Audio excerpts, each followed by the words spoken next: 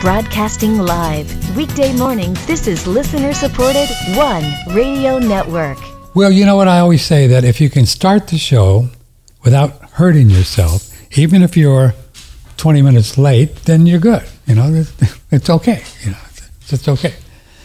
Well, good morning. It is a Monday morning, and what was that song, Doc? Monday. Remember that? Remember that one? See that? Yeah. We should play that. That voice you hear is in the green room, and he's Dr. Richard Massey, and he's going to show us family photos, and you're going to meet him in just a second. Right now, he's just a voice, but soon he'll be in 3-dimension or 4-dimension. This is OneRadioNetwork.com. Patrick Timpone, the 15th of May. And tomorrow we're going to speak with Dr. Randy Wysong. His website is If Thinking Matters. He's really a fun guy. Wait till you hear some of the stuff we're going to talk about. If Thinking Matters. Not a lot of thinking going on out there, but, you know, we're doing what we can. Anna Bergstrom will be here on Wednesday. We also have someone else coming up. I've given the choice of Tuesday or Wednesday at noon. He'll be a mystery guest, or she will. So that's it. Our phone lines, again, we are working out in 3 days. It'll be 2 months since we've been on the wagon with phones. And Frontier Communications assures me that it's in the mail. So, you know what that means. Doc, you know, I kind of think, by the way, good morning, Dr. Massey, Richard Massey, MD. Nice to have you here on the third Monday. Thanks for coming. Good morning. I think this phone thing is just a lesson in patience. That's what I think it is. Yeah. You know how we get these little lessons? God says, you think you could do the phones for 2 months and not get angry and peed off? And so I think that's what it is. Or it could just be that I didn't pay my bill. Or could be any variable, you know. Dr. Richard Massey is a medical doctor. We don't hold that against him. We still allow MDs on the show from time to time. However, he doesn't practice as you would normally envision a medical doctor, because they give you prescription medicines and send you on your way, and you know that's all. But he doesn't do that. You don't do that anymore, right, Doc? Because that's kind of boring. No, not so much anymore. Yeah. Do you make house calls? I do. Oh. But, you know, only for people I've known for like a long time. I'm kind of semi-retired, you know. I'm just kind of doing a few things that I have an interest in. Mm-hmm. Just breezing along in the breeze. What is that picture you have to your political left?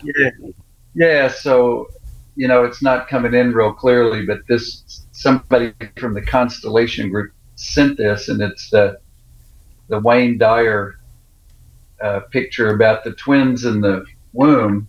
Oh. And they were having a discussion about one was asking the other one, "Hey, do you believe in life after delivery?" Life after delivery. And one goes, "Hey, there's no evidence for that, you know." And, and then, "Do you believe in mother?" "Oh, don't be ridiculous." Don't be ridiculous. So it was a Mother's Day thing, you know. I see. So you could see the two little babies in the womb there? Yeah, and they were in there having a chat with each other. My little thing is flickering.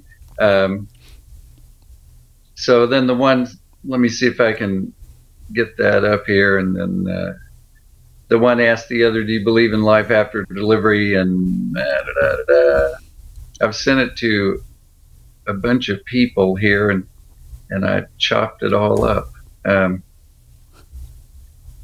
So they're in the womb and they're talking, and one says, "Do you believe in life after delivery?" I like it. Clever. Yes, and then let's see, I'll get that one to come up. It was a Wayne Dyer thing, and the other said, "Why, of course there has to be something after delivery." Maybe we are here to prepare ourselves for what we will be later. Nonsense, said the first one. There's no life after delivery. What kind of life would that be? The second said, I don't know, but there will be more light than here. Maybe we will walk with our legs and eat from our mouths. Maybe we will have other senses that we can't understand now. And the first one said, that's absurd. Walking is impossible. And eating with our mouths, ridiculous. The umbilical cord supplies nutrition and everything we need. But the umbilical cord is so short. Life after delivery is to be logically excluded. The second insisted, well, I think there's something, and maybe it's different than it is here. Maybe we won't need this physical cord anymore. The first said, nonsense. And moreover, if there is life, then why has no one ever come back from there? Delivery is the end of life. And in the after delivery, there's nothing but darkness and silence and oblivion. It takes us nowhere. Well, I don't know, said the second, but certainly we will meet Mother and she will take care of us. The first replied, Mother? You actually believe in Mother? That's laughable. If Mother exists, then where is she now? And the second one says, she's all around us. We're surrounded by her. We are of her. It is in her that we live. Without her, this world would not and could not exist. Said the first, well, I don't see her, so it's only logical she doesn't exist. To which the second replied, sometimes when you're in silence and you focus and listen, you can perceive her presence and you can hear her loving voice calling down from above. Oh, that's a little mother. Wayne Dyer wrote that? Uh-huh. Yeah. That's great. That's really nice. Yeah, it was a nice Mother's Day, and if I can get the connection good, I'll show you the other. The constellation women are an interesting group of mothers, and they are not one-dimensional here. Let me show you this other thing they sent. This is the other photo that they sent, and it's a photo of Mom sitting with a cigarette in her feet in some hot water with a Superman shirt on, and it says honoring all the mamacitas in their day. I see it now. Yeah. So that's her. That's her in all her glory with her Superman shirt on. Oh, that's there. Good. You can see you can see it now. Yeah. Yeah. She's got a cig. She does, and her feet are in the hot water, and she's just sitting back, and that's Happy Mother's Day from the Constellation Ladies. And who are the Constellation Ladies? Those are the mothers that are in our constellation circle at Casa de Luz. So they're all, women who've done a lot of constellating. And so during that process, of course, we get to see the inner person who might have a cigarette and have their feet in some hot water. And we might get to see the one who's in there doubting the existence of Mother. And we get to see all that. And then all the beauty of the love happens. So. Yeah, the little baby conversation reminded me of kind of like the way the mind works, right? Yes. Yeah, kind of back and forth like that. Yeah. Yes. Yeah, we got that duality thing going. Man, that duality thing. I guess it's just part of the deal. It's a good thing we don't pay attention to it, Yeah, it's a good thing we don't notice it in our culture. That we have a nice absence of polarities here. We're kind of all in humming and Buddhic union. Doing our little love story. Well, I've really been resonating a lot with that meme that you've put out there on our other shows about healing and our body and how everything is a love story. And I really appreciate that because it helps me a lot when working on a little pain here or there, a little something, to know that there's not really two opposing viewpoints, right? There's not not really off and on. There's just the idea that there's two, but there's really just one, right? Really just one, like somebody, Patrick, and with a pain in the stomach, and Patrick might have this little thing going on, but it's really just one. So you have a little love story of those two things, and then it just dissipates, right? Does that sound right, Jim? Yeah, that's how the heart works. It's a nice model for that. How the membrane of the heart pacemaker goes in and out of union and polarity over and over. It's kind of like, if you get to that place, some people can maybe go here. I've been watching a lot of this, but that we come from this great soul and we project part of ourselves down into this world of polarity. Yes. To experience what's called challenge. Yes. And so the heart is just doing that every moment. The pacemaker of the heart that keeps us going. Goes into polarity, into union, into polarity, into union, into polarity, into union. It's like if you wanted to see it as a reincarnation cycle every moment, coming from the realm of union to the realm of polarity and back again, and back and forth and back and forth. And that our biology even shows that something like that's going on. Mm-hmm.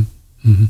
So you think our job then, Doc, is to somehow get above that and realize it's going on, but stay in union so we don't go too bonkers?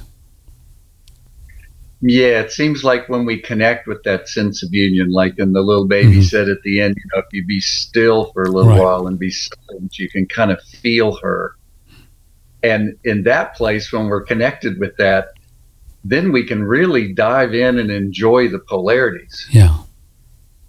They're not like enemies. It's like, as long as I'm connected with that union place, I can jump in and really play the polarities. Oh, today I'll be Humphrey Bogart. Today I'll be the guy that who wrote the Book of Love, or today I'll be the doctor. And we realize it's a play, and we can go for the Oscar, Yeah, you bet. And be the producer and the writer and the director. Yeah. And a writer. Yeah. Yeah, you can do it up, I also like the idea when they say, how they do so many takes in a scene, right? Take 3, okay. Yeah. And then, the actress doesn't get it quite right, and the director will go, oh, no, that was great, but my bad, just a little bit more. And the actress said, yeah, okay. So it's just a mistake. That's where the word, isn't that cool? Yes. It's just a mistake. It's not a mistake. It's not like, well, you stupid, don't do that. Yeah, and those are some of the funniest parts of a movie, honestly, is when they show those at the end. Oh, when they show the ones the that takes, yeah, the outtakes. Some of those are just so much fun. Oh. And then there's lots of stories about Clint Eastwood, who's just surfaced now after 1 year of nobody finding him. But all the stories the actors tell in some of the videos I watch, because I study on the screenwriting stuff, where Clint Eastwood would just, they would do it, the actor would do it and not think it was all that good. And, oh, can I do that again? He goes, no, it's okay. Let's move on. And those movies are great. It's not, we all got to think we got to do it just perfect, whatever that is. And he's like famous for just doing 1 or 2 takes, no, it's okay. It's good. Yeah. It's that dueling cowboy persona. You don't get to redo a duel. I think I fell off the buckboard wrong. Let me do it again. No, you felt great. Let's move on. We'll be here all day.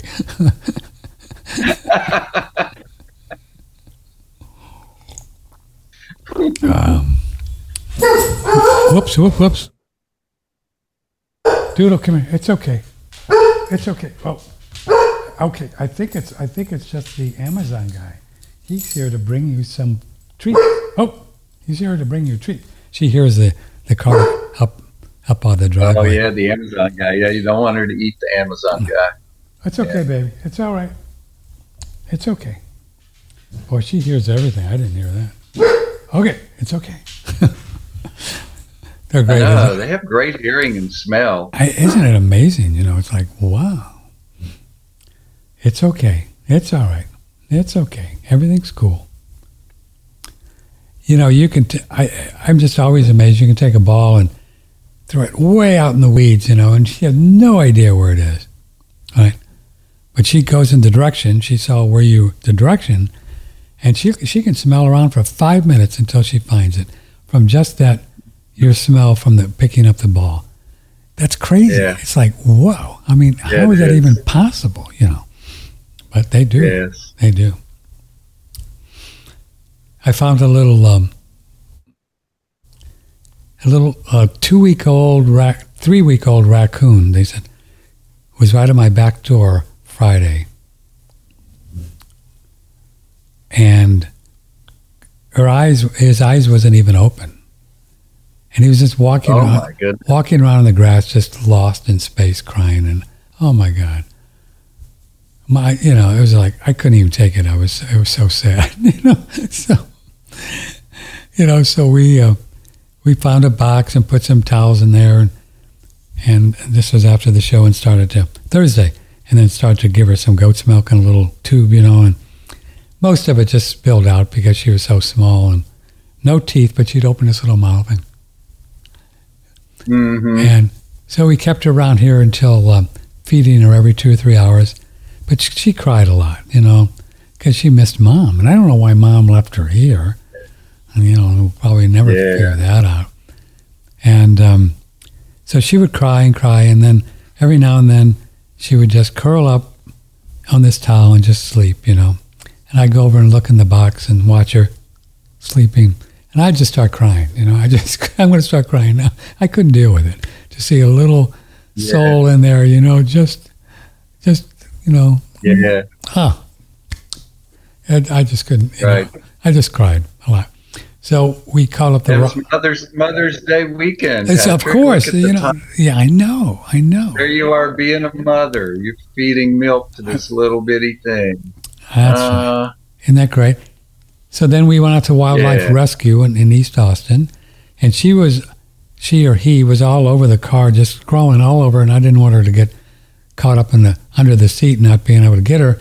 So I put her in my hand, just kind of a gentle cage thing so she couldn't move. Speaking of mother, then she starts sucking on my hand. Everywhere. She would do this part, and then the fingers, and then she'd go to another finger, and she just did everything she could to get some milk, right? Oh. Yes. And so, and then by the time we got out to East Austin Wildlife Rescue, I didn't even want to give her to him. I just wanted to keep her. So I fell in love with this raccoon, right? You talk about a love story. So I fell in love with this raccoon. So I'm crying at the rescue. So I don't know if I want to give her. No, you really want to. Because you won't be able to take care of her when she's... I said, I know. So it was great. We had a good time. Oh, God. Yeah, I never thought that was Mother's Day weekend. I wanted to do my mother thing. Yeah, reminding us and reminding everyone again, the word epithelial, the name of all the cells that cover our body. On the outside of our body, they're called epithelial cells, and on the inside, they're called endothelial cells. Yeah. And that word thelial means to suckle on nipples. Really? That's crazy. So we are surrounded by little cells that are like little nipples. All the cells are like little nipples? All the cells? Yes. They're named after that. They're named after that suckling thing that you were just describing with that little raccoon suckling on your finger. Wow. So Wow. So epithelio is the outside little nipple. So all of our cells are like little nipples. Mm-hmm. Yeah. Yeah, they're made for connecting with each other very intimately, like a mother-baby kind of a bond. Oh, with each other. So they got all these little nipples. Yeah. So A.H. Almas, that famous anthropology or philosophy guy, I think he said something like, "We're all just boobs walking around looking for each other's nipples." I feel like that sometimes. The boob part, I don't know what the other. Wow. Yeah. Of course, nipples are okay. Interesting. Wow, really. So the endothelial, that's on the inside. Inside? That's inside the breathing tubes. That's the lining of heart arteries. That's the lining of all the insides of these organs, are endothelial cells. And what do? They don't have nipples? They are. The thelial part is the nipple. Inside and the outside. Endo just means these are nipples on the inside of the body, and epi is nipples on the outside of the body. So the second part of that word is thelio. How do you spell that? Thilial. Thelio. Interesting. You can look that up in your etymology dictionary, and you'll find that. Mm-hmm. Yes, when things were named after their function, and people could actually understand, this is what it means to be a mammal.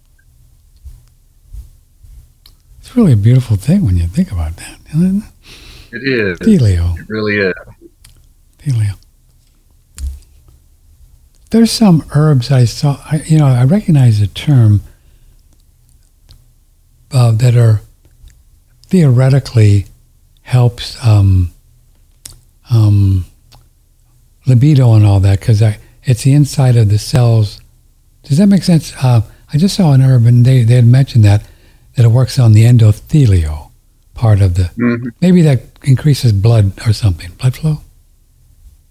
Yeah, you want healthy endothelial cells. You don't want them all scarred up and closed off like people have when they're going to have heart attacks, or you don't want them all beat up like when you're getting the flu or the dreaded novel corona particle, whatever that is, and the coronaparticle.com. Yeah, and right, and all those things they say they were, quote, weaponized to target the endothelial cells, right? And it's the whole motive you can hear in there. It's an attack on tenderness. Oh, attack on tenderness. Mm-hmm. This is the injections? No, I mean just the whole idea of, quote, targeting endothelial cells, like David Martin says there's 1,500 patents on the coronavirus, on the SARS-CoV-2 virus. People have been working on 1,500 different modifications and patenting those to target and create excess damage to endothelial cells. Those are the words. I see. Right? I don't have an electron microscope. I don't know those things. That's all hearsay for me. But I see it in print. He shows it in print. Sure. But the whole idea, when a person hears that, just be aware of how your body feels. Mm-hmm. Listening to that is that somebody is trying to damage the human connection with nipples and suckling. Because even though we maybe don't know these words, they are vibratorial. We know.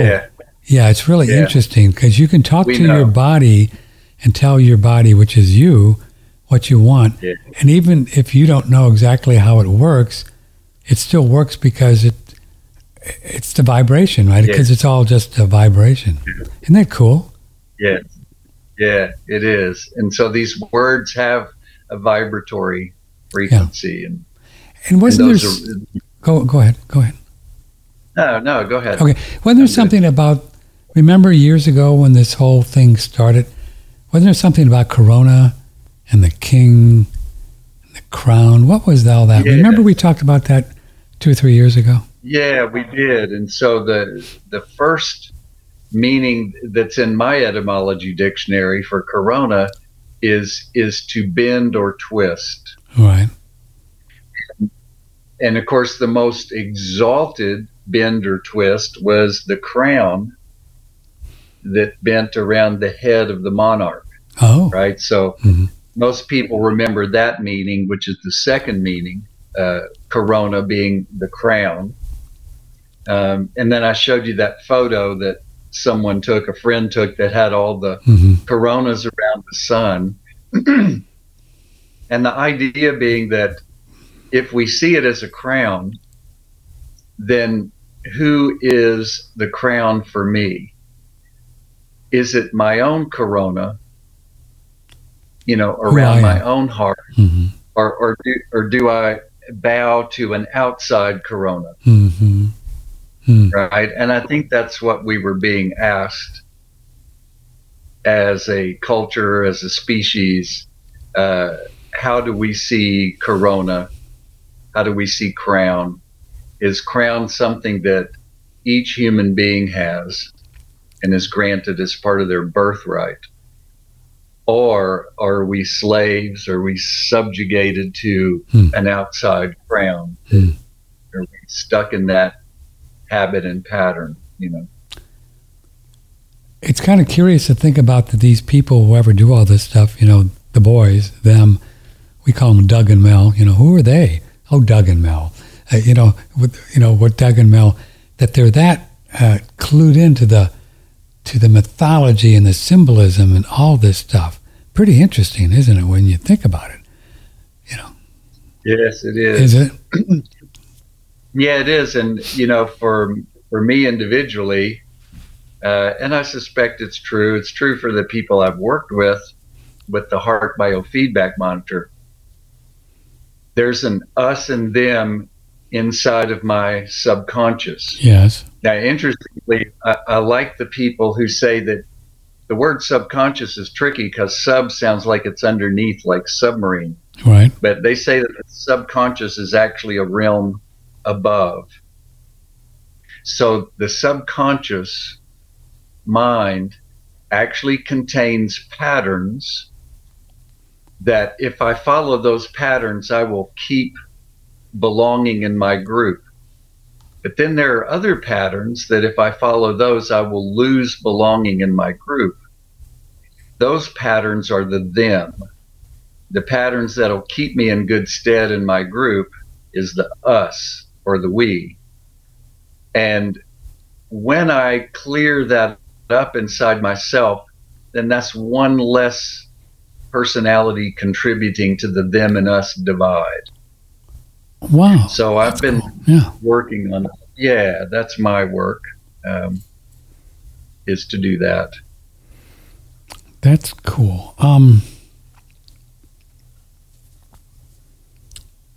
So when you do your work, what do you do? How does that play out for you, like in this thing we call real life? Sure. So like in Gestalt, when we had our first group last year, and I asked somebody if they wanted to work, and a young lady said yes, and she sat in a chair, and I put an empty chair opposite her, and I said, who is your perceived enemy that you're in polarity with? To do the them and us thing, we're going to act it out here. She picked Anthony Fauci, and she put Fauci in the chair, and I mean, she went vitriolic. I mean, her veins in her neck were sticking out. Wow. She was all red. No kidding. And, I finally, I was leading her, trying to get her to put words to the screaming. And she finally said, if I thought I could get away with it, I'd kill you. The world would be better off without you. Whoa.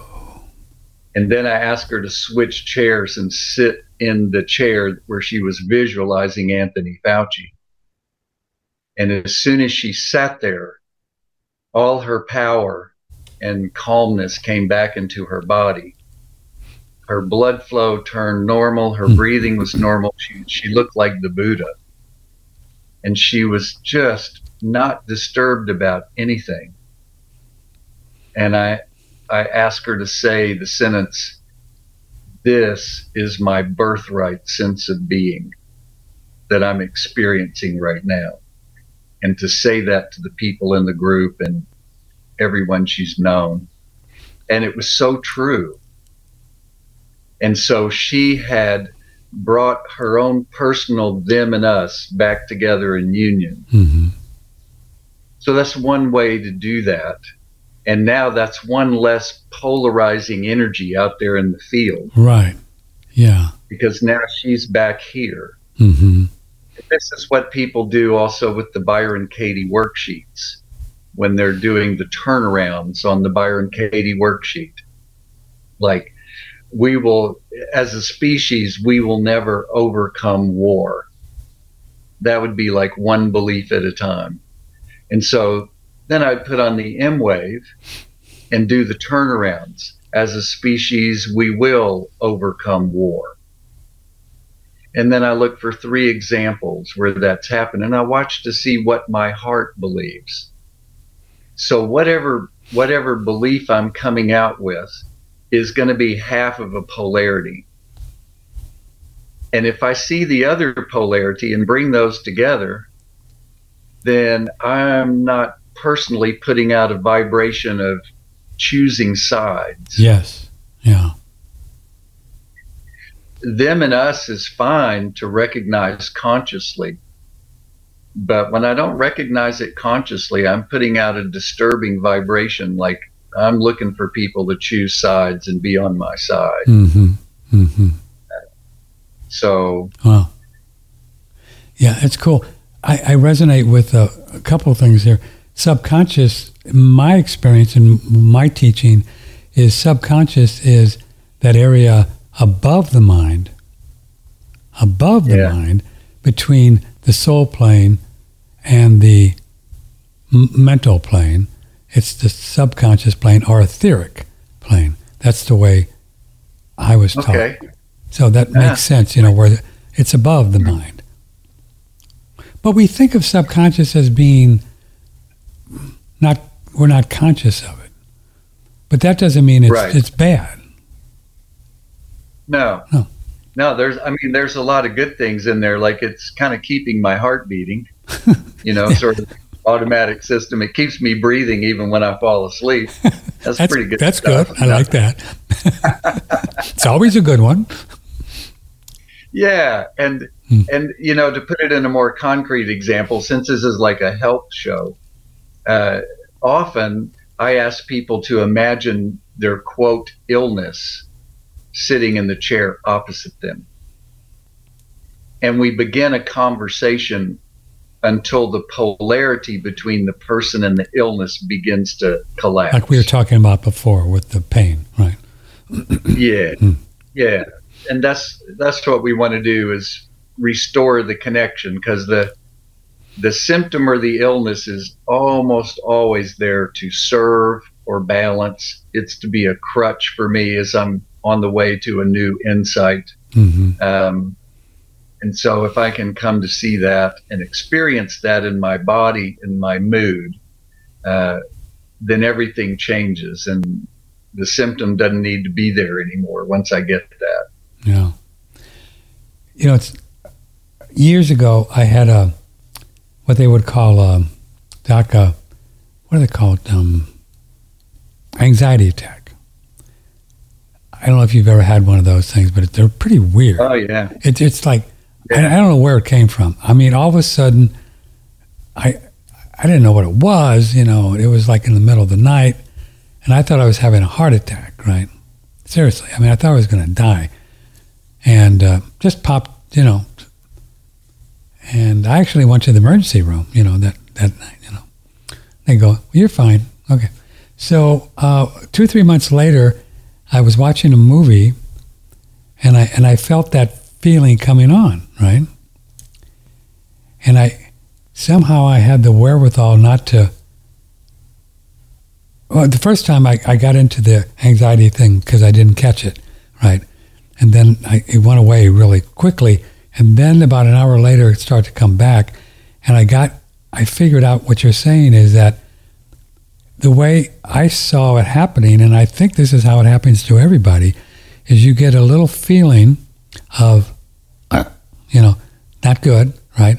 And then if you're in the mental plane, the mind will say, oh, I don't want that, right? Which strengthens the not good. And then the mind says, no, I don't want that. And it's like a rubber band. And I know this is how anxiety attacks happen. I know it. I saw it. And once you see it, hold on a second. Wait a minute. Oh, God. And the people can't hear me. Once you see it, you never have to go back into it, because if you don't react to the first, does that make sense? Yeah. Yeah, no, the sky's falling. Well, how do you know? Chicken Little said so. Yeah. Really? Well, that's not enough. No, Goosey Lucy said so, and Henny Penny, and then we're off, aren't we? Off and running. And you can see so clearly how people that do have anxiety attacks, because that thing is going, and every time it hits, it goes again. There's rubber band back and forth. The mind is just, you can see how they can't find their way out. I mean, how could they? Because, it's like you're deep into it, right? It's a state of consciousness. And, I know people to this day that they have anxiety attacks that the only way they survive is on some kind of, medication, Yeah. But it doesn't have to be. You could really figure it out.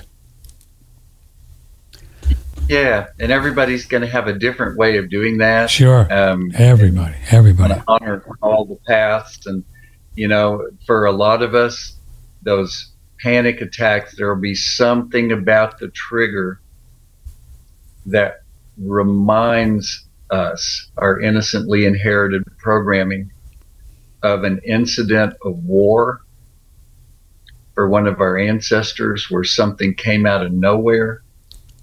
I don't want that. And it was actually real, and it was important not to want that. It was important to resist that and react to it as much as physically and emotionally possible. Mm-hmm. And my program will repeat that out of love and loyalty for the ancestor who experienced the real thing. Right. So that's the work that you do when you really figure that out. You can. Yeah, and that's just another approach. Just another approach. Who am I loving here? Who am I loving when I do this? Who really needed to react to something this strongly? Mm-hmm. Whose life was really on the line?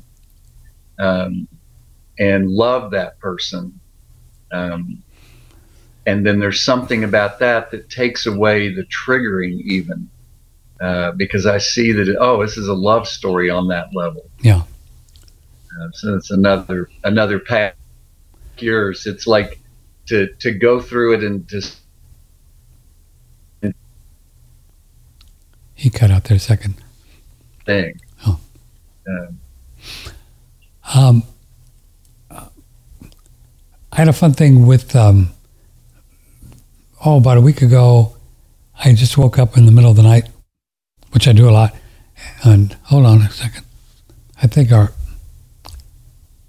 we lost our internet. Yeah, that's us. Okay, I need to text somebody. Hold on a second. You on audio? Oh, wait a minute. Did it come back? Yeah, I think you just did. Yeah. We popped off there for a second. Sure. Yeah. Well, that's better than it said my internet connection was unstable, which I think is better than me being unstable. That's right. But you have a much kinder and gentler internet provider, because my guy says you are unstable. So I want to go with yours. I want his. Where was I going? Oh yeah.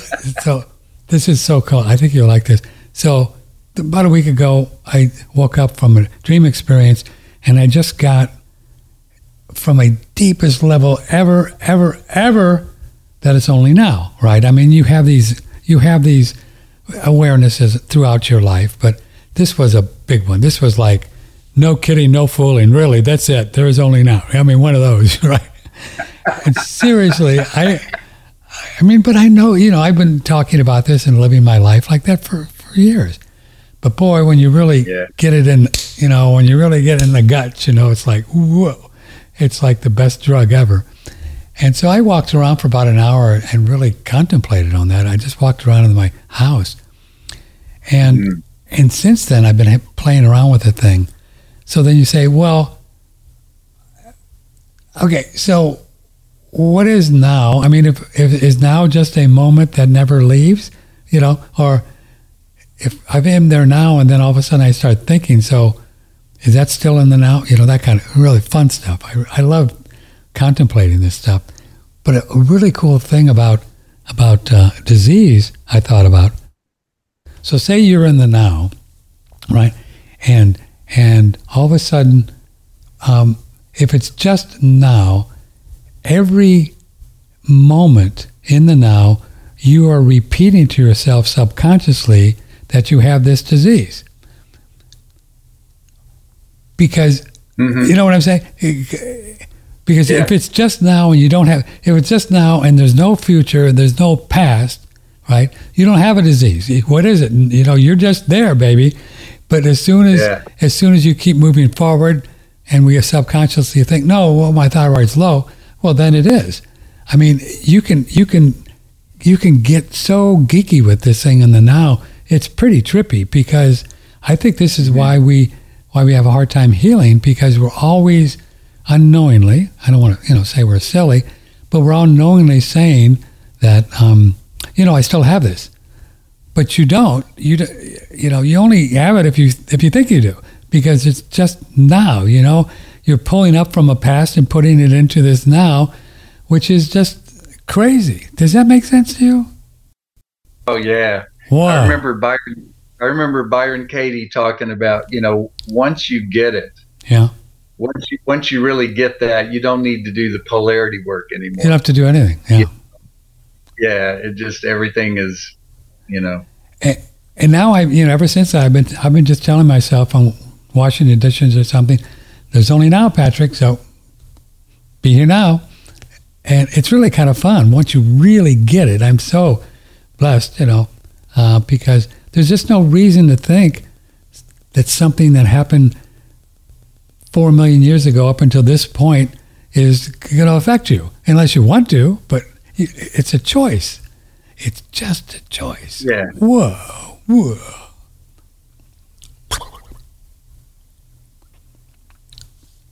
I know, ladies and gentlemen, the nervous system of Patrick Timpone transformed right before your very eyes. The nervous system.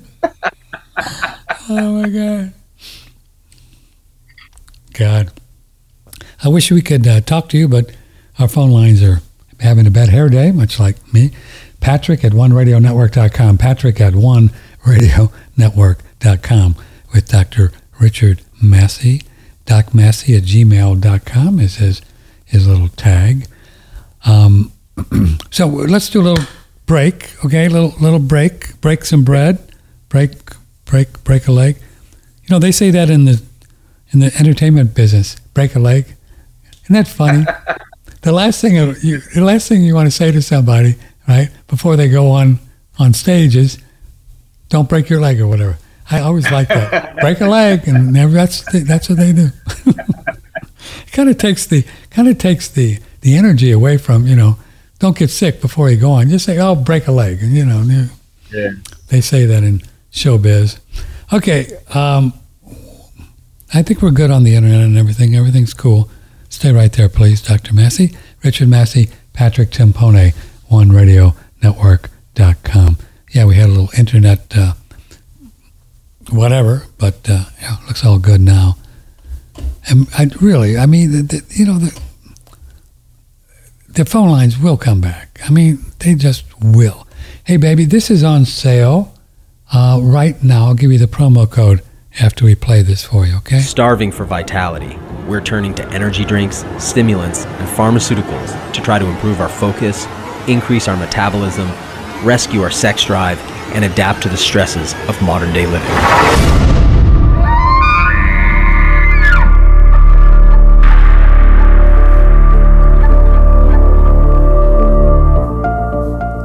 each year, an elk sheds its impressive antlers, regenerating an even larger set the following year. These velvet antlers have been a revered traditional medicine for thousands of years. Elk antler harnesses the adaptogenic and highly regenerative growth factors from this natural and ethical resource into a concentrated, bioavailable extraction. Its revitalizing effects span bone, muscle, and nerve support, improve metabolism, cellular repair, sexual potency, anti-inflammation, vascular strengthening, and hormone production. Humanely harvested from free-range U.S. elk, extracted in organic alcohol, and protected in Miron glass, our elk antler is available in 3 strengths to restore your vitality at any level. Elk antler on sale now. I think we got 20% off on this puppy. Of course, I can't find the promo code because, well, let me say I will find the promo code. You don't want to ever say you can't. No, I will find the promo code. Just hang in there, and I'll figure it out. I don't know where it went. Well, I wonder where the yellow went when you use your Pepsodent. Remember that one? Okay. Let's do this. Okay, where is it? We sure like our sauna. And if you'd like to get one, well, you can do it. All you have to do is email moi, Patrick at oneradionetwork.com, and he will hook you up with the Relax Far Infrared Sauna, $1,295, and that's in the lower 48, and we ship them all over the world. They're very quiet. They get quite hot, up in the 50, 150, 40, 50, 60 range. They have a little timer on it, because if you fall asleep, you won't cook. You'd wake up before you really cooked anyway. But it's a great one, and there's no radio RFs, radio frequencies. There's not much going on there. Certainly nothing that's going to ever hurt you. And you will sweat, and you can actually increase the amount of heavy metals that come out. I want to use the term toxic metals. Toxic metals that come out, and so it's a good thing.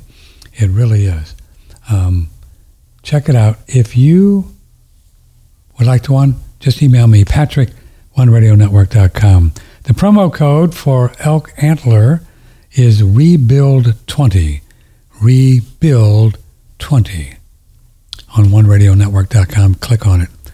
One of the fun things that we like to do every morning or twice a day is use our Pearl Seam. Somebody sent me a video of these huge oysters somewhere, I think in Thailand or Vietnam. I mean, they had these oysters that were like marbles, and they were solid. I don't know how big the oysters are and the pearls that they make Pearl Seam from, but it's really a beautiful product. The pearls are from oysters that are raised in lakes in China, very pristine. Dr. Shu's family oversee the lakes and make sure nobody dumps anything in there. And then she has experimented with the huge equipment, and because she wanted to be able to put these pearls into a powder, so you can, use it on your teeth, and you're not disrupting the cellular matrix of the pearl. And they're pretty magical thing. These are tears, I believe, of the oysters. I believe they show them sad movies, and the oysters cry, and they get the pearls. And they're all different sizes. They're really quite something.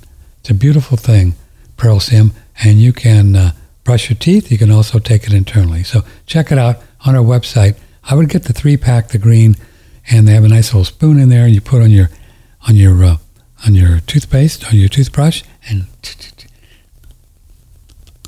your teeth get hard, really hard. It hardens the veneer, and that's how the teeth exhibit their color. Did you know that? Yeah, the teeth are not real. They're pretty neutral. The teeth emit a color because of the light that comes in. Dr. Shu taught us. That's where the color comes from. So the bleaching things that the Hollywood crowd does, we don't recommend because, well, the stuff's pretty rough. But it also turns them teeth kind of white, which is, it's okay. It's okay if you're a movie star. But if you want to just be a real peeps, then it's more pearl. And the pearl comes from and the harder the surface is, the finer and the more beautiful the light, so the teeth get pearly, like pearly white. It's pretty cool. Check it out. It's on our website, Pearl Sim. It's a calcium product made from pearl, so heavy on the calcium, but has a lot of different minerals as well. There. Pearl Sim on OneRadioNetwork.com. And you get the capsules, or you can do the powder. Obviously, yeah, there you go. That's all you got to do. You don't have to, but if you want to. Know the Source on One Radio Network. On the third Monday of the month, Dr. Richard Massey joins us, and we talk about all kinds of fun stuff. You got some more show and tells? What's that? Yeah. So we're looking at, these are like some red blood cells. Yeah. All these sort of roundish things here. And this is some undigested debris in the lymph system, these little clumps back here. And we see those when people don't have very good pancreas function. That's a good shot there. Wow. Very clear. Yeah, they're not making digestive enzymes very well. So nice red blood cells, then all this debris here and there. So that blob there is a undigested something? Yeah, it's a chunk of protein and fat that the lymphatics will carry around and give it another chance at being digested. Oh. Mm-hmm. And that's what we see with people don't have very good pancreas function. And that was me when I first started doing this, and had unknown, celiac phenomenon going on. Mm-hmm. And it comes in families where there's issues about father. So the pancreas tells stories of the father. And if people want to check out, I put little blurbs on Instagram about these things. Oh, you do? Cool. Yeah, so that's lowercase Doc Massey 1949. And so people can see all these photos, and I'll put a little blurb under there about the pancreas and how the pancreas tells stories about father. Uh-huh. And so a lot of blood sugar. So it's Doc Massey 1949 Instagram, right? On Instagram. Yeah. Mm-hmm. Mm-hmm. Yeah. So a lot of blood issue, what am I trying to say here? Blood glucose, whatever, diabetes and stuff like that, they call it. That's a male thing because has to do with the pancreas. Yeah. So diabetes, it's another section of the pancreas, and it depends on what the issue was with the father. Oh. So remember, it's not events that program into biology. It's the hidden feelings that a person had about the event. That's the big issue. Hidden feelings. Yeah. So if a father leaves a family and the secret feeling that the family can't express, especially the mother, she's just disgusted by this. In the way this guy left her high and dry was like so disgusting. That's going to go more to the enzyme function part where the person's not digesting well. It'll have a tendency to go to pancreas cancer. If the underlying feeling was about disgusting how this happened. But if the feeling was a father went off to war or something, was killed, or some accident happened, and there's grief and there's fear about losing our provider and protector, then that one's going to go more toward the diabetic profile, where the person's pancreas won't make insulin. Because insulin is who escorts the groceries into the cells, is who put food on the table. So if the underlying feelings are about who's going to put food on the table, and we're nervous about that because the father is missing, then that's going to be more showing up as a blood sugar issue. And then it'll get given a noun word like diabetes, and then the person will feel like they have to fight diabetes. And, Right. and that's just such great marketing for the industry, because, you kind of just be on meds your whole life, rather than finding a way to return those beliefs to mom, to honor our mother and father exactly how they were at that time, and come to peace with that. And then the pancreas comes back online. Wow, that is so cool. Isn't it fascinating how God designed this thing to all interconnect it? And wow, it's just crazy. Just really cool. Yeah. And it's like any moment of finding love, it just puts things back into balance. In the body, and the biology's here to be like an indicator of that. Like all of biology is just different thermometers in a way, it's just measuring different things. And where am I in the love resentment balance, or the love fear balance, and all the little organs tell the truth. All the little organs tell the truth. I like that little. I like that visual. You should do it. Probably tell your kids that before they go to sleep. All the organs tell the truth. Yes, all your little organs tell the truth. Yeah. And this is a photo back here of the dry, which this is like a little microscopic scab, like a person would get on a skinned elbow. We'd like to see all of it look like this red part here. Not supposed to be any white here. So all this white stuff is abnormal. You go back to that old movie. Abnormal. Yeah. But the strange thing is these white areas, you remember how the Chinese symbol for crisis and opportunity is the same symbol? Right. It's the same thing here. So I was trained to look at this and just give massive amounts of antioxidants, which will balance things. It will do that. But you have to stay on it the rest of your life.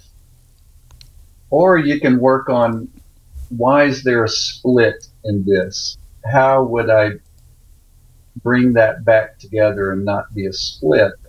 And many times bringing the family back together inside of my heart will take care of these white areas. These can be representing splits in a family. The other interesting thing about this, it goes back to John Beard's work. This is also what pregnancy looks like. Pregnancy has big white areas that are not being, quote, healed. There's no inflammation around it.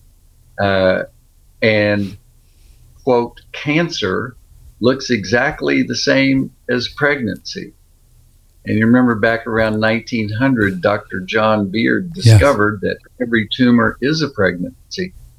And it looks like that's consistent with what I see here on these blood droplets, that whenever I see this, I think, okay, here's an opportunity for new life, right? Just like a pregnancy is, just like a tumor is. It's an opportunity for new life.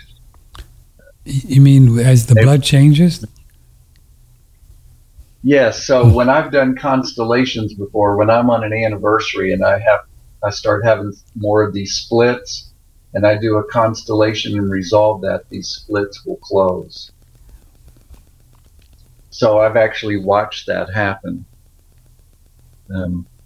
And a lot of us will have these moments of splits on anniversaries, like when we reach the same age our parents were when they divorced, or that kind of thing. Life will suddenly feel like it's changing, our perspectives change, but all that's in this little computer in the subconscious realm. We're going to remember mom and dad, grandma and grandpa. And it shows up, in even in this simple little finger stick and putting it on slide, we get to see what's happening from the perspective of biology. And biology is pretty honest. It tells the truth about what's going on there, and offers us an opportunity. An opportunity to change and to grow and to heal, right? Boom, boom. Mm-hmm. I think a lot about this whole thing is just being a hologram, the soul, mind, body, God, just a hologram where it's all happening to everything in the body at the same time. Does that make sense? It's all, so you might have a pain in the liver, but I've gone from thinking it as, something going on in the liver like anger as just everything, the whole hologram, and it might just somehow manifest in the liver because somehow anger goes there or whatever, But it's it's everywhere, right? It's in the blood. It's endothelial, everywhere. Yeah, because everybody cares, if I stump my toe, everybody in my body cares in that moment. Right. Everybody cares. cares. My God, look what happened to the toe. Let's all cares. Pitch in here. Everybody cares. So, in writing screenplays, we're taught often about finding or giving the character a deep hurt that's driving their life. It's very interesting because movies are really about story, about the Joseph Campbell idea that we go through all these things, right? And all the obstacles help us to learn. And so in a screenplay, you always have obstacles going against the protagonist, the star, because otherwise you wouldn't have a story, right? Yeah. You just wouldn't have a story. So I'm wondering, so if one of my characters has a deep hurt, I want to go back and help us to understand. So it's the feeling, explain it again, it's the feeling that the protagonist or the hero of the story had, and that's what they haven't expressed? Is that what's going on? So Jobert Renaud, the guy who taught me recall healing and organized it and put it in the book, and just real quickly for people, just so I do my due diligence here, I use this M-Wave 2 from the Institute of Heart Math, flip it on my earlobe, reads my heart coherence, and then I look up whatever's going on in the recall healing book by Jobert Renaud. Pyramid of Health. And I see which sentence turns it green, or if not, then I look in the Jacques Martel book, Complete Dictionary of Ailments and Diseases, right? Yeah. And see which sentence is the high coherent sentence for me, and then I work on that. So Jobert's example was just to keep our juices up and keep some interest here. So long-term marriage going on. The dad goes off to work every day, and one day he gets off at noon, and he thinks he's going to surprise his wife, and he buys some roses, and he goes home, and he sneaks into the house, and here's his wife in the bedroom with another man. Whoops. So this is about the felt experience, because that event can become completely different responses in this man's body. depending on how he was programmed in the womb and during his infancy and in his childhood. So if he was programmed to fight for territory, like bighorn sheep, and there's another man in there with his territory, this is going to go to his heart arteries. He can get chest pain or have a heart attack. Wow. If he's the kind of guy who had bully big brothers who always took everything that he had and nobody protected him, he could go into a crisis of leukemia and start making a lot of white blood cells, which is about, I need protection from my big brothers stealing my wife here. This is kind of how it will be interpreted. If he was raised to take on a sense of blame for somebody in the family, like whatever's going on with them, it's really my fault. If that's his part in the family system, he'll blame his legs for walking into the house. Wow. And get multiple sclerosis from this same event. It's better if I couldn't walk, I would never have seen this, right? Or if he's coming home to say, I'm having an affair with my secretary, thank you for everything, then he would just be really happy and turn around and leave because everybody's taken care of. So it's the same event, but it will become different things in this man's biology depending on his innocently inherited programming. Inherited programming. Wow. And that's based on the feelings that never got expressed in a family. So it's not an event that programs things. It's how the person felt deep down inside, the feelings that they couldn't share. Like, you know, if I tell people how I really feel here, they're never going to understand it. I'll get kicked out of my group. I won't have anybody to talk to. I've got to keep this a secret. Like somebody being molested and they don't want to tell anybody. They'll think I'm a slut or they'll blame it on me. So I'm going to hold this deep down inside of me. Well, now this person's descendants will try to carry that for her and take on this feeling of something dark around sexuality, something dark around male-female encounters that wouldn't happen if those feelings had ever gotten shared and come out of the body. So any feelings that don't get shared out of the body find their place in the body. And that was Dr. Hammer's work on the brain scans. He showed that different feelings tend to go to different places in the body. But the answer is get the feelings out. Get the feelings out. You know? Yeah. Be a support for people and find compassion so that we can listen to whatever happened without judging. You know, it's very interesting, and because people who tell stories know this. And our job, my job as a screenwriter, is to have the viewer feel what feel what the character is going through, because they get a release, because it helps them to let go of whatever they haven't. So it's really beautiful the way that works. People have figured this out, from the time of Aristotle and stories and poetics that he wrote. So when we are watching a movie and we feel, I guess we all need to feel all kinds of stuff from maybe all past lives and everything, right? That's why we like watching these movies, because we feel what the person's going through, and we somehow get a hit from that. We get a release. Is that how that works? So it must come out from us if we really feel the character going through their thing, right? Yeah. Well, it's really helpful for me to understand that more clearly.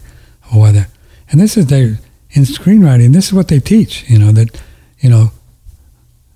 It's not motion pictures or emotion pictures. You've got to elicit emotions from the viewer. Otherwise, the viewer. Otherwise, nothing happens. Nothing happens. as all good movies do. They just figure out how to do it. It's pretty cool. Yes. I was sharing with someone the other day who was in the womb during a time when some of her mother's other children were in danger of starving. And it programmed into her breast. This little one takes that on for the mother, that the mother is in grief because she doesn't have enough breast milk to feed everyone in the family who's in danger of starvation. Even though she's not breastfeeding all these older kids anymore, still that's where it goes in a woman. The breast milk is how we've, archaically kept people alive in times of famine, kept the babies alive. And so she's programmed for that in her breast in the womb, that when there's a shortage or a perceived shortage of food in her own life, literally or symbolically, her subconscious will activate the stem cells in her breast to make super breast milk. Because that's how she was programmed. And of course, when doctors biopsy that, they call it breast cancer. And the story gets missed. And the story seems to, when a person can discover the love that they're carrying for their mother and leave their mother's feelings within with a sense of gratitude, then the subconscious will tell the stem cells we don't have to make a super breast anymore. Wow.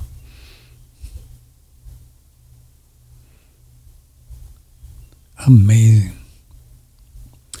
So do you think God knew what it was doing, or he or she was doing when it all got set up like this, so we could always heal, or we always had the opportunity to? Oh, it's pretty trippy the way this, isn't it? Yeah, it really is, isn't it? It's like, whoa. It really is. And one of the trippy parts are nouns, and just going back even in the Bible, all the things about naming, it's made to read as if naming things and putting nouns on everything is so important, and it's so godly, so much of a godly function, and but it turns out that if we stay with nouns, we don't ever heal, because nouns don't change. Give us an example of that. Yeah, so if I say, if a doctor says to me, I have cancer, right, and I believe that noun, cancer, right, and that's pretty much it for me, because there's no movement. It's like the computer I'm looking at now. It's going to be a computer long after I'm dead. It's a noun, right? Right. There's no movement. There's no change. So nouns are tricky. Old Stephen Jenkinson was the one who kind of alerted me to this. You remember him, the grief walker guy, and he said that's how people stay conquered. That's how I stay subservient to an outside crown. It's when the folks have Eddie Izzard might say it in his routine, the clever use of flags being nouns, that nouns are used to keep people subjugated. You can't revolt in a noun. There has to be a verb. There has to be some action, right? As long as I stay with the noun, the status quo is going to always stay the status quo. There has to be movement. So a diagnosis as a noun is only a starting point on a map. It's like, you are here. Mm-hmm. Now, where would you like to go? That's the rest of it. Where would you like to go? Instead of going, you are here. Now let's treat this point. This point is a disease. This is where you are. And we're going to treat this point. We're going to obliterate this point. We're going to change this point, rather than going, oh, look, this is where you are now. This is your noun. where would you like to go? What's your verb from this point? Oh, you want to go up and see the mountains in Montana? Sure. We can tell you how to do that. Right. And this is the path to change diagnosing and treating into something that's an actual soul movement for the person. So what would you do other than nouns for? I know, right? The addiction to nouns and believing nouns is pretty deep in this culture. It certainly has been for me. It was so funny, just to listen to this mathematics guy the other day, pointing out just this church of the obvious thing. I spent all those years doing that XY axis, y equals mx plus b.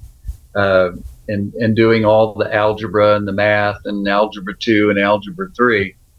And this guy in mathematics pointed out that that's one XY axis among an infinity of XY axis. And to get the psyche of the entire culture focused on this one XY axis as if it's the only one has a strange effect on the psyche. There's like less poetry, less music, less beauty, and more of like, here's this one way to do it,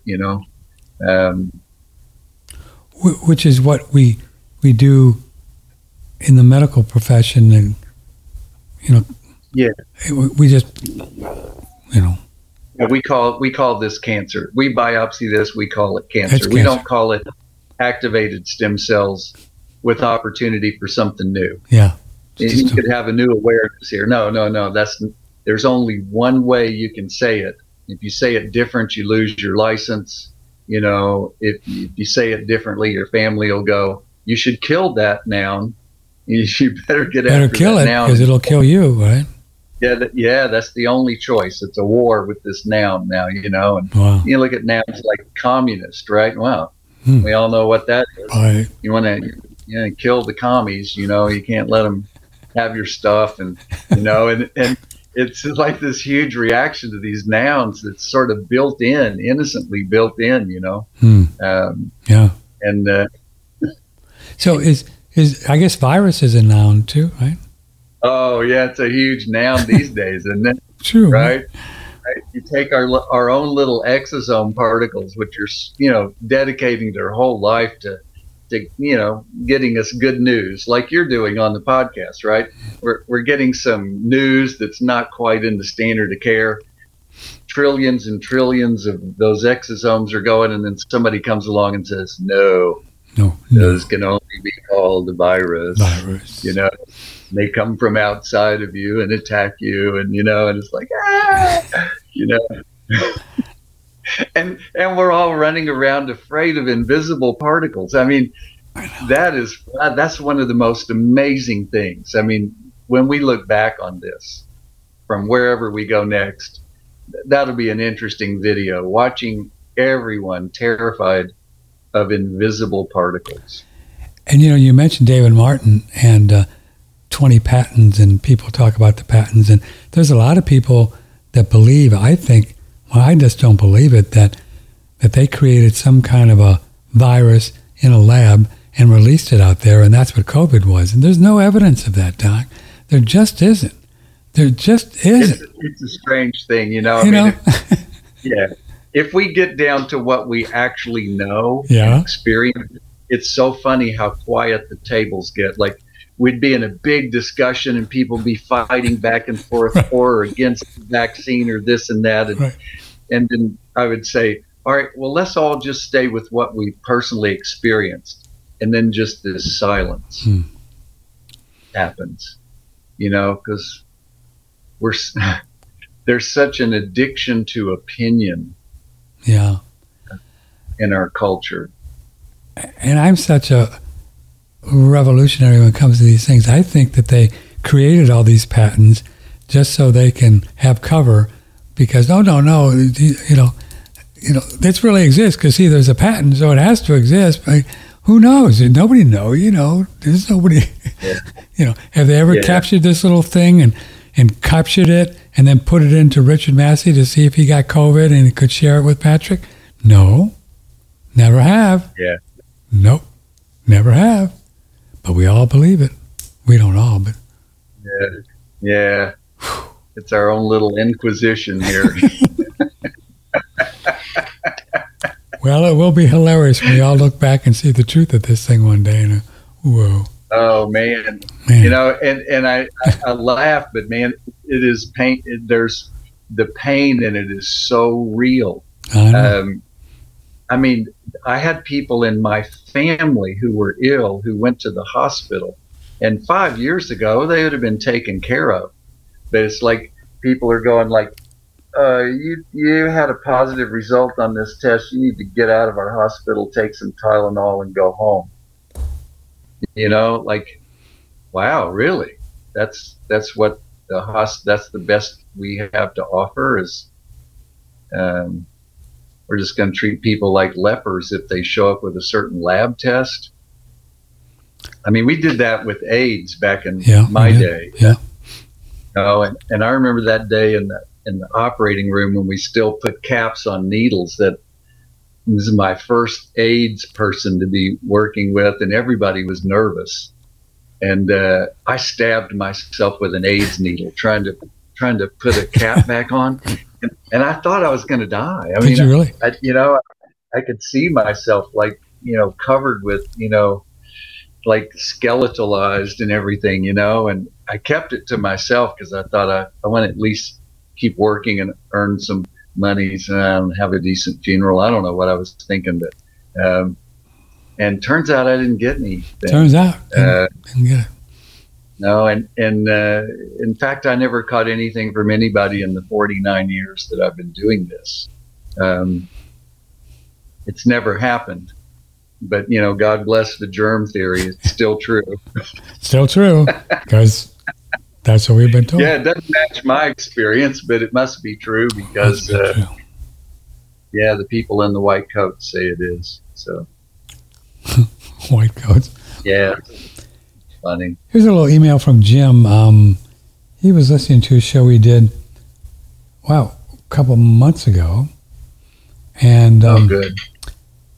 He says around 54 minutes, Dr. Massey talks about the ability of the little ones to accept the sins and sufferings of the parents for the survival of all three, the biological Holy Trinity. What a neat concept statement. With that being said, I have a question about abortion. What would the doctor presume causes a woman to choose to abort a child?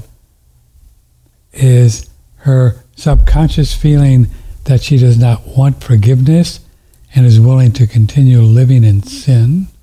Is abortion just another symptom in this case, meaning it's a necessary evil for this point in the mother's life because she hasn't sought what is needed to raise the child for her husband, child's father hasn't provided.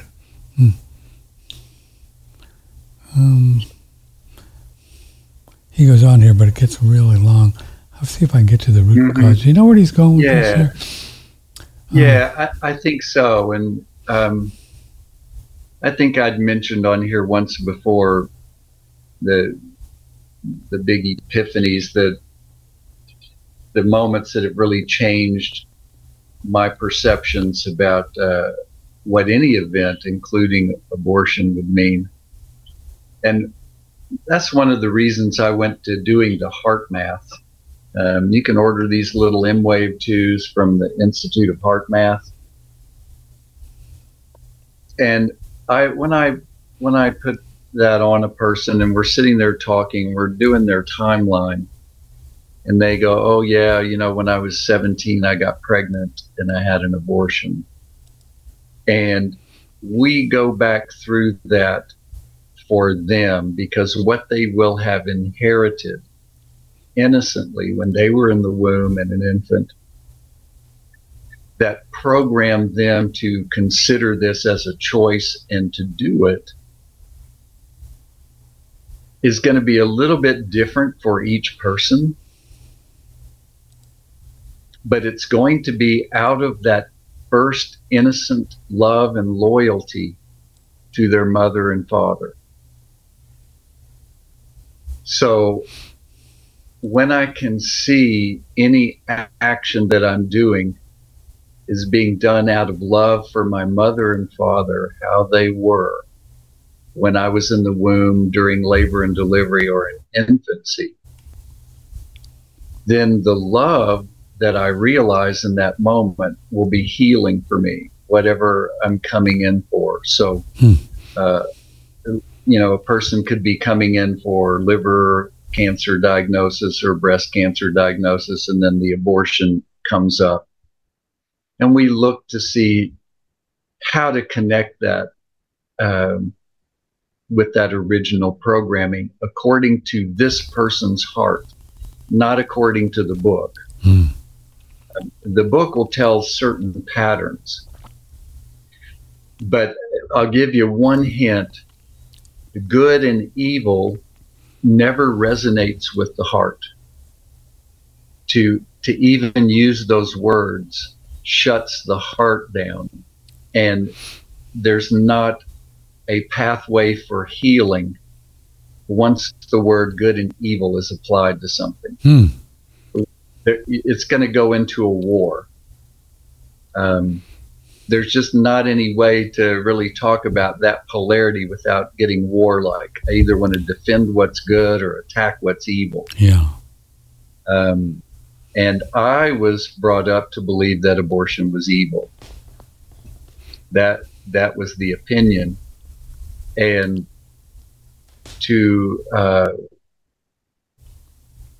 in my gratitude, I will now be thankful for the times that I've had to see the love that was underneath it.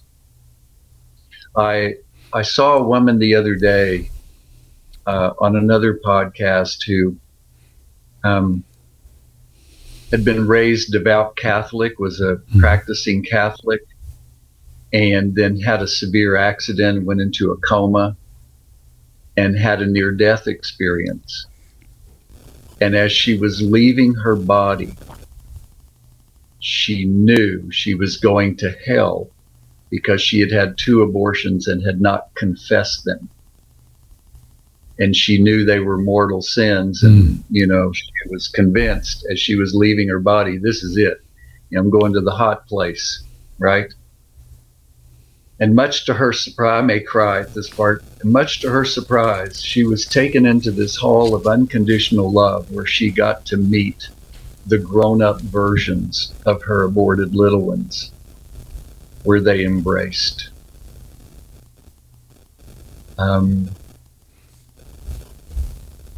And that's what she does now. Wow. She has retreats for women who still feel guilty about their abortions. And she helps them reconnect with the aborted ones in a way that the unconditional love, the greater love, is experienced rather than all the judgments. Which, of course, that's all that's happening now in the physical reality is all the judgments. Nothing else, man. That's nothing else. That's it. You're either for it or against it. That's it. Yeah. Man. Yeah. And I guess it's, as much as one that, abhors the idea of killing another living thing, which we all do, this soul who gets aborted, she's got to be in on, or he's got to be in on this somewhere, right? Somewhere. Is in on the deal, right? Yeah. I'm persuaded, I can't claim to have a pre-birth experience like Christian Sundberg. I listen to his book regularly on audiobook called A Walk in the Physical. And I resonate with it, that he claims to have a personal experience of his pre-birth. And I've listened to 3 people now, and they all point to the same thing that you're saying, that we agree to this life, however long or brief it's going to be, and we come down into this realm, and we have free choice when we're in that other place and come down here. Now, part of coming down here is forgetting that. That's what makes this, what's going on here, so challenging. Because we forget most of this stuff in between lives, whatever. Yeah. And, but I can tell you just from looking at the heart monitor on women, when we've hit the love story underneath the abortion, the heart opens up. Wow. I get to witness that and see that. And the heart does not open up if we go, you did a bad thing. Right. I mean, it just is not going to help anything. Which, comes back to us too, and loving ourselves.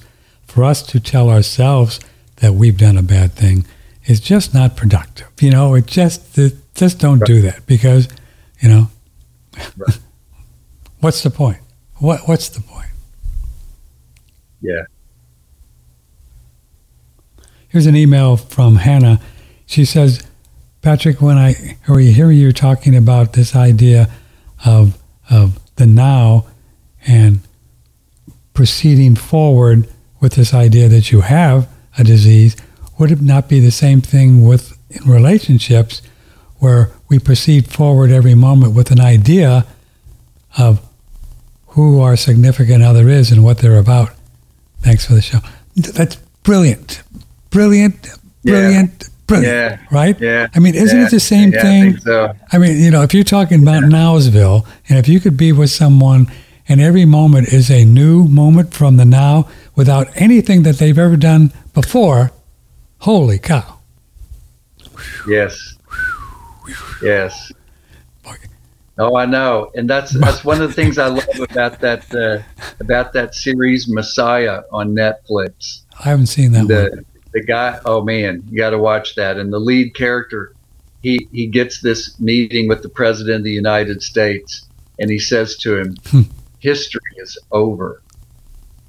He says that? History is over. History is over. We're here now, right? It's the same thing Byron Katie would say. In this exact moment, all war is past. They're gone. They don't exist. They don't exist in this now moment, right? And she's pretty radical about that. But yeah, I'm with you there. When we feel that in even just one tiny little piece of our experience, it's so liberating, isn't it? Yeah, it's just. Just to feel it one little place is really exciting. Brand new. Imagine if two souls could really get this and practice it all the time. Boom, boom. No telling what would happen there. You could probably cause a nuclear explosion or something. Yeah. And little baby eyes, you can see that's where they are. Yeah, that's where. Yeah. These little baby eyes looking around. Like they're in the now. That's like, yeah, taking it all in. I love to watch some of these videos with these animals. Just you've seen them. I mean, whoa, man. I saw something that was so cool. This fellow went into Africa. I'll start crying with this one. And he rescued an elephant that has been dragging logs for some project for these people, chains, every day for 50 years. Oh, wow. This poor elephant, man. 50 years. Just dragging these logs for these people. And he rescued him, man. He paid him some money, and they just, and he got him out of there and got him to a rescue place. Can you imagine 50 years doing that? Wow.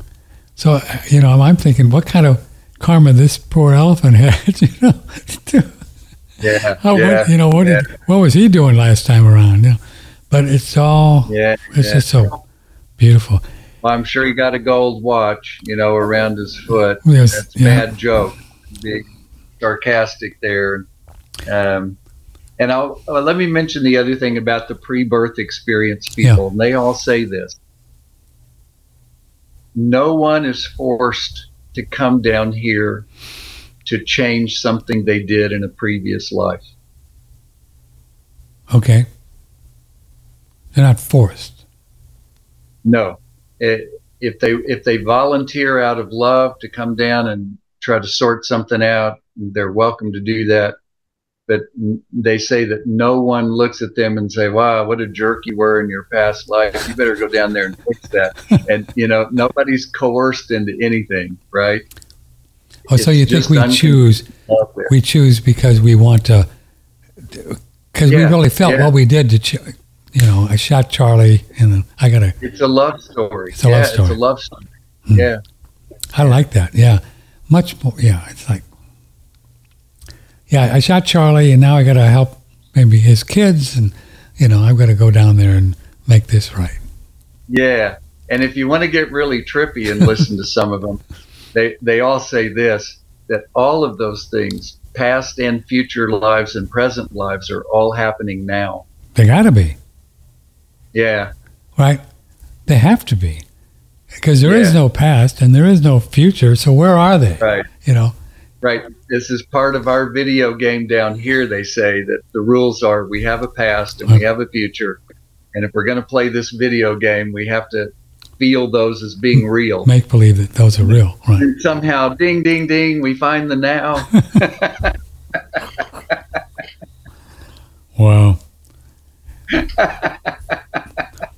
Yeah, I mean, I've experienced a few past lives and not real. Well, it's got to be going on now. Otherwise, how would you get out of this now? I mean, is there a pathway out of this now? I haven't seen one. Are there doors? Oh, let's do that one and go into the past. Okay. No.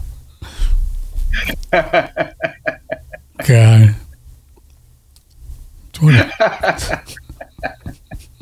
I think I'm just going to start drinking again because I can't just. Scotch, yeah, 2, double, neat. It's so much fun, isn't it? God, what a trip. Oh, man. Oh, wow. Oh. Mm-hmm. I've been kind of talking with a fellow, and he's been asking me, and I want to ask you. So he, really nice, a young fellow. I don't know. I say young. I don't know how he is. Everybody's young, But everywhere, we're all young. It's just, I have no idea how old I am. I can't even. People say how. I say I don't know.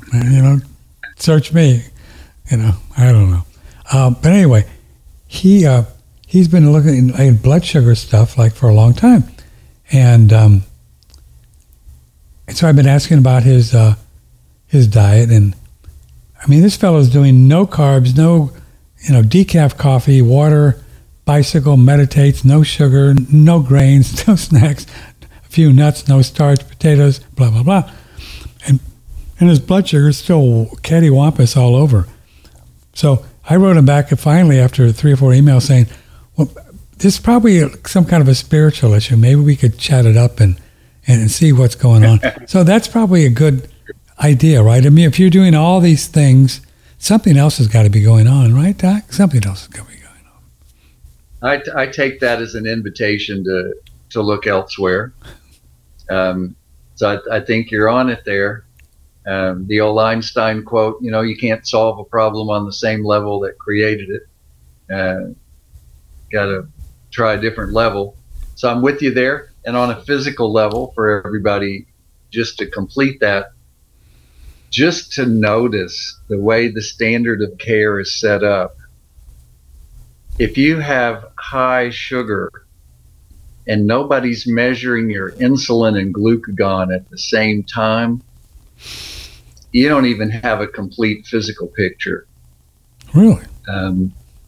Yeah. Insulin and glucagon? Glucagon, yeah. Those are two substances the pancreas makes.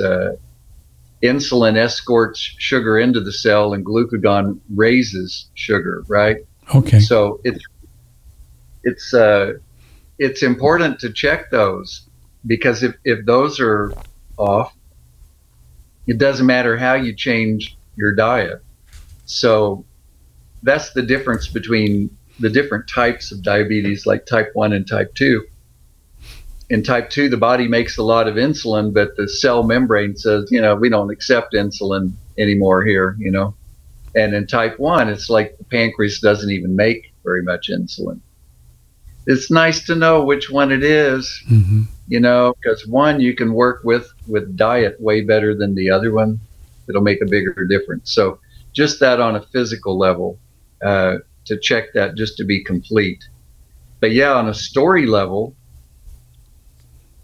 what's going on with that? That why do I want this elevated sugar? And I think I told you I once lived with a person that I physically saw this. She could water fast for 5 days and her blood sugar would still be in the diabetic range on the 5th day. Just with water? Wow. Only water, like no food at all. But she's a descendant of Holocaust people. And what would make Holocaust people live? Remember, we're all programmed to be the answer for the ancestors before us and what they suffered. So those people were systematically worked and starved to death. The adaptation in the body would be, if I could work 5 days with just water and have good blood sugar levels, I'm going to survive the concentration camp. That's what the subconscious is prepared for when I'm a descendant of a Holocaust person. Wow. Right? And so the solution on the systemic level is to bow to those persons' fates and say, I honor your fate to be worked and starved to death in a concentration camp. Maybe make a home altar, practice that, or do a constellation and leave that fate with them, and then ask those same ancestors for their blessing. Would you bless me when my body finds balance in my circumstances today, rather than having my body trying to solve what happened to you in the past? Is that okay with you if I quit trying to help you survive in the past? And of course, from their heart, they will always say yes. Once I get their yes, then my pancreas starts functioning, my blood sugar returns to normal, right? So we look in the family history for anybody who was starved to death. It's really important for any circumstances, not just Holocaust. A lot of people, the cavalry, surround them and go, yeah, well, we'll cut off all their food supply and we'll just sit down here and eat and wait till they die. Well, so you have a lot of Native Americans who have diabetes. They're trying to save their ancestors from being starved. Interesting. Wow.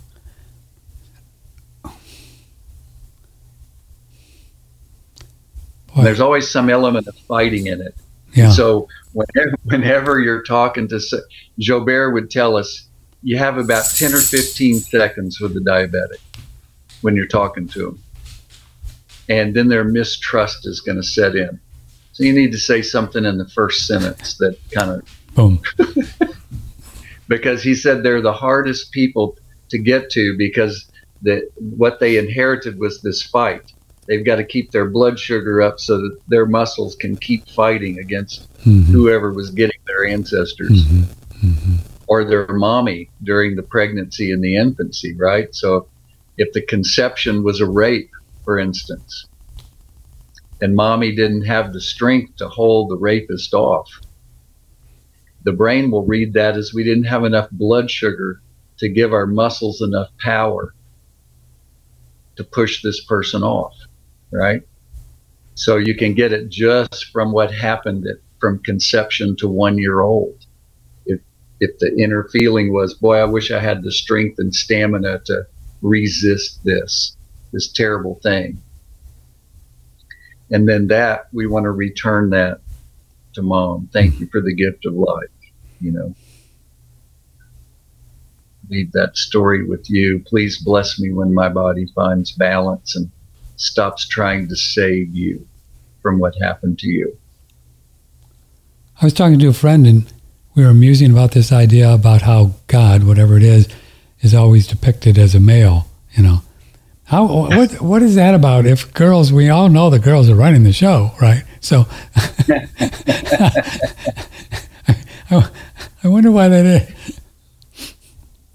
Yes. That's so funny. I know. I enjoyed Stephen Jenkinson's lecture on patrimony, matrimony, and ceremony. Oh. And it really took it out of the patriarchy, matriarchy polarity. And it was a beautiful talk. The basis of it kind of went something like this. The very first thing that happens is the patrimony function. It's the function of the masculine. It means father. Right. It can be done by a male or a female, but it's the fathering function in the sense of I'm providing the supplies for the nest. Yes. That's why that's where maybe the male thing came from. That's patrimony. That's patrimony, not patriarchy. That's patrimony. This is how life is moved forward and continued here in this realm.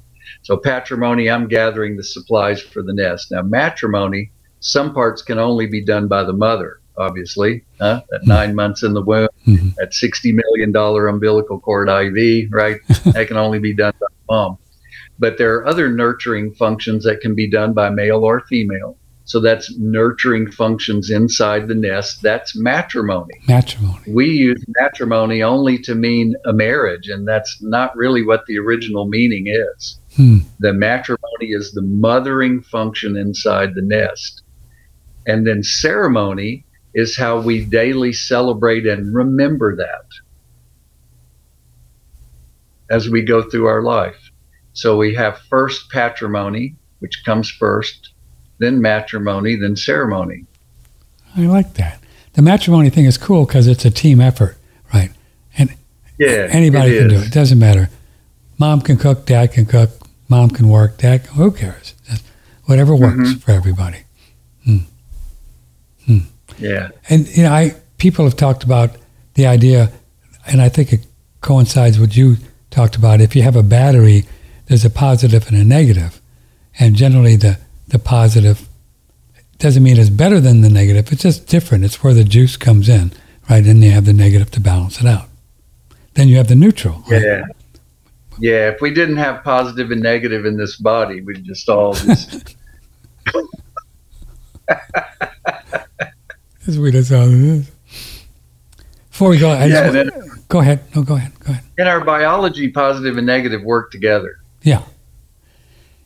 And then we have neutral, like in electricity, positive and negative neutral, which would be kind of like God the Father, God the Son, God the Holy Ghost, right? The whole triangle thing. Boom, boom, boom, boom. Yeah, all these little trinities. Trinities. We like trinities. I watched a film called Still that was about Mike Fox. Parkinson's, right? What an amazing story this fellow's gone through, and he's still out there. He still really believes he's going to find the cure, and I think he is, but I don't think it's going to come from what he believes it's going to come from. He's got a foundation, and they're raising money and find the cure. But I really got it when I watched him, and I watched this movie. I don't think it's this is just my opinion. I could be totally wrong, but I don't think these things, Doc, are any different from the anxiety we talked about, right? Anxiety attack, where his whole life he's had a hard time. He's just always thinking, and fast, and I mean fast. And his body does the same thing, and so the whole movie was about he's working with people to help him to slow down, to get still. That's the name of the movie. And his symptoms improve when he does that. So,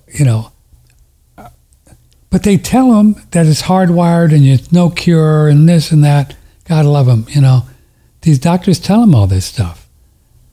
And I just, I wanted to reach into the TV and just kind of grab him and say, Michael, really? So I'm going to write him a letter. He may never see it. I don't care.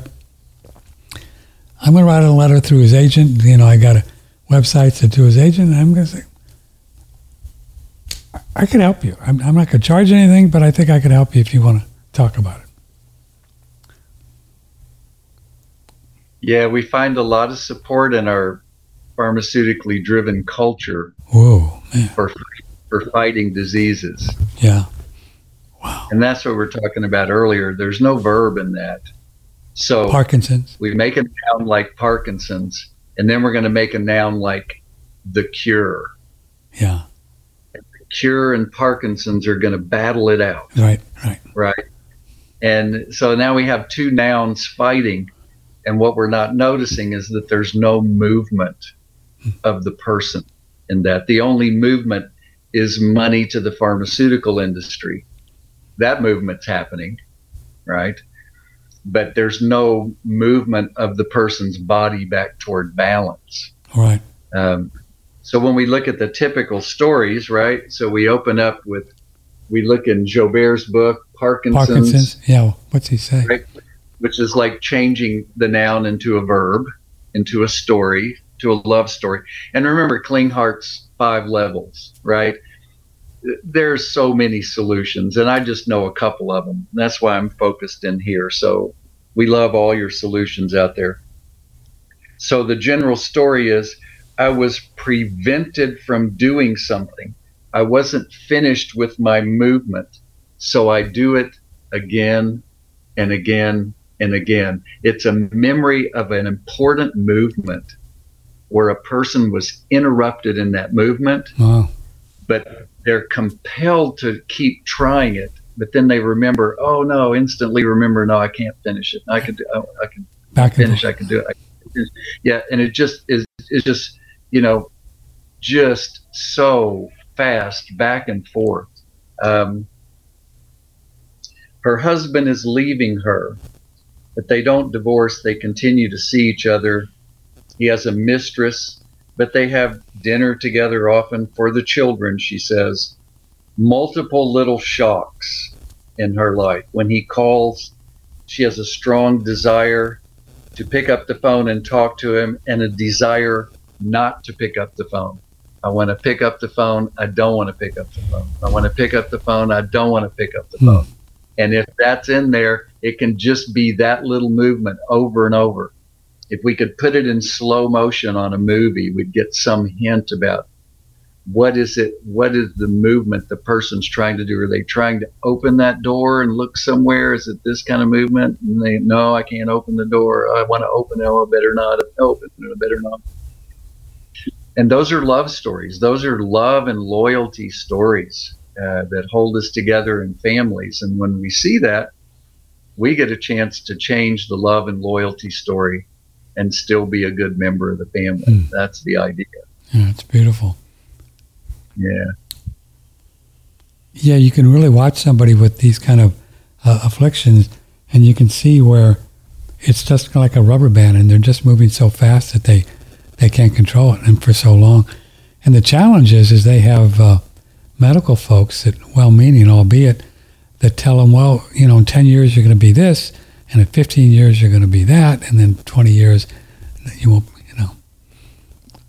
And you remember Dr. Hammer with his brain scans, and I showed you this, and I won't be able to get it all on the TV, but I'm just going to unroll it here in a minute so you can just be overwhelmed by it. Okay. One more time. That he discovered in his brain scans, I'll ask it as a question for everybody out there who knows, Germanic New Medicine guy, what is the number one disease on the planet? When we look at what is physically most disturbing on a brain scan, what's the number one disease out there? And let me just show you this. Okay.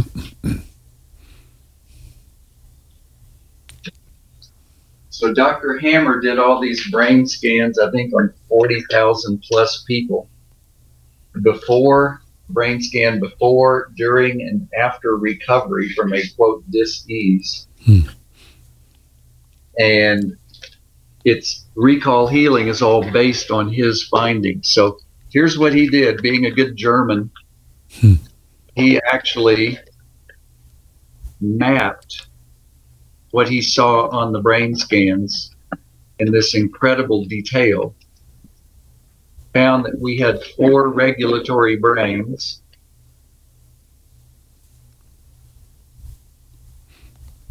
and that certain emotions would be picked up by one of these regulatory brains and changed into specific physical things in the body. Wow. What a trip. I mean, it covers the whole wall if I put the thing up. And he discovered that the number 1 disease on the planet is believing a doctor's prognosis. Wow. So when he did the scan of somebody's brain before they went in for their biopsy result, and then compared it with after the doctor told them what it meant, they had a huge disturbance that was visible on their brain scan from believing the doctor that was not there before they went in and heard the biopsy results. Interesting. Wow. So Dr. Hammer considered his main job as a physician was convincing people that doctors don't know that much, that the knowledge is very incomplete. And he would watch on the brain scan to see when the person's subconscious stopped believing the doctor's prognosis. Believing a doctor's prognosis, he said, would actually make like a Humpty Dumpty shell of calcium in the brain that prevented the original thing in the middle from ever healing.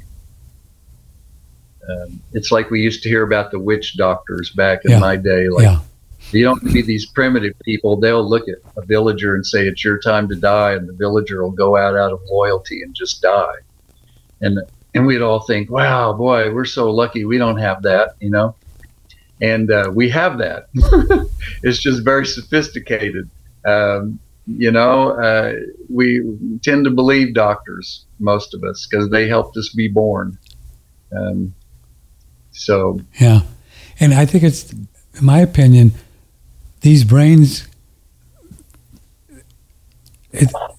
they can change, and they do change, right? They do change. Oh, yeah. It's not hard. Yeah. It's not hardwired in the brain, you know. No. And like the doctors tell you, it's just not.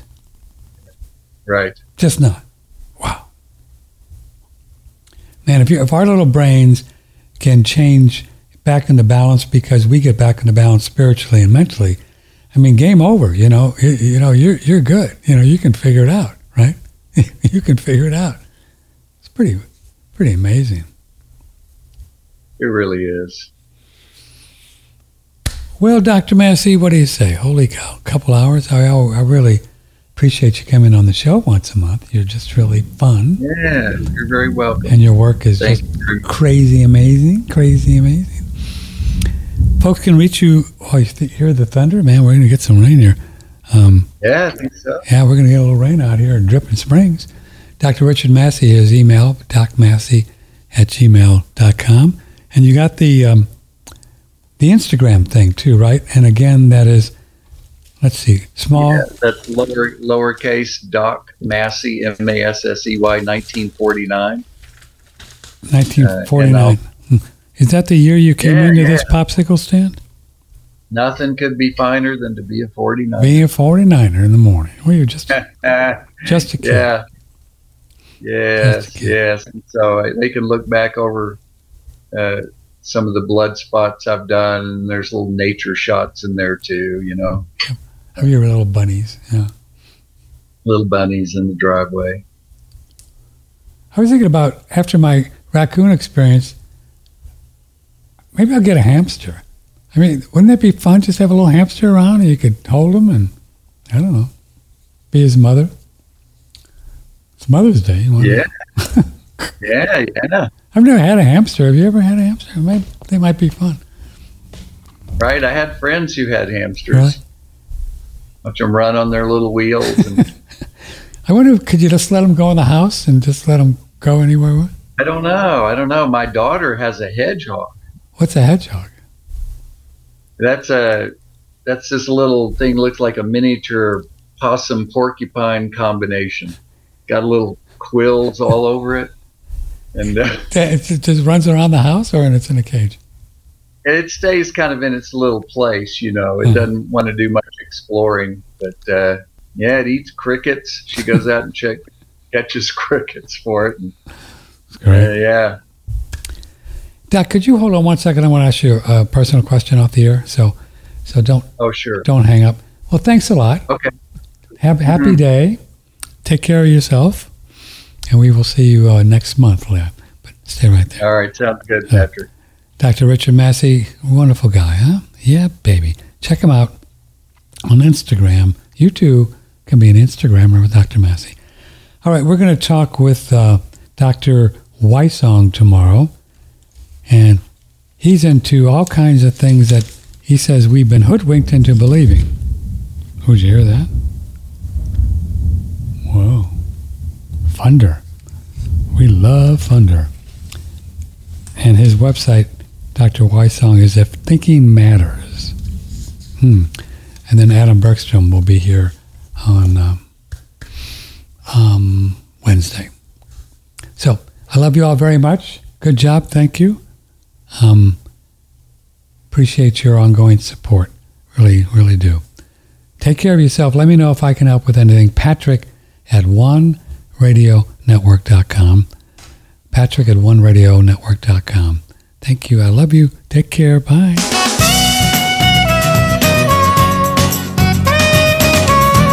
Broadcasting live, weekday mornings. This is listener-supported One Radio Network.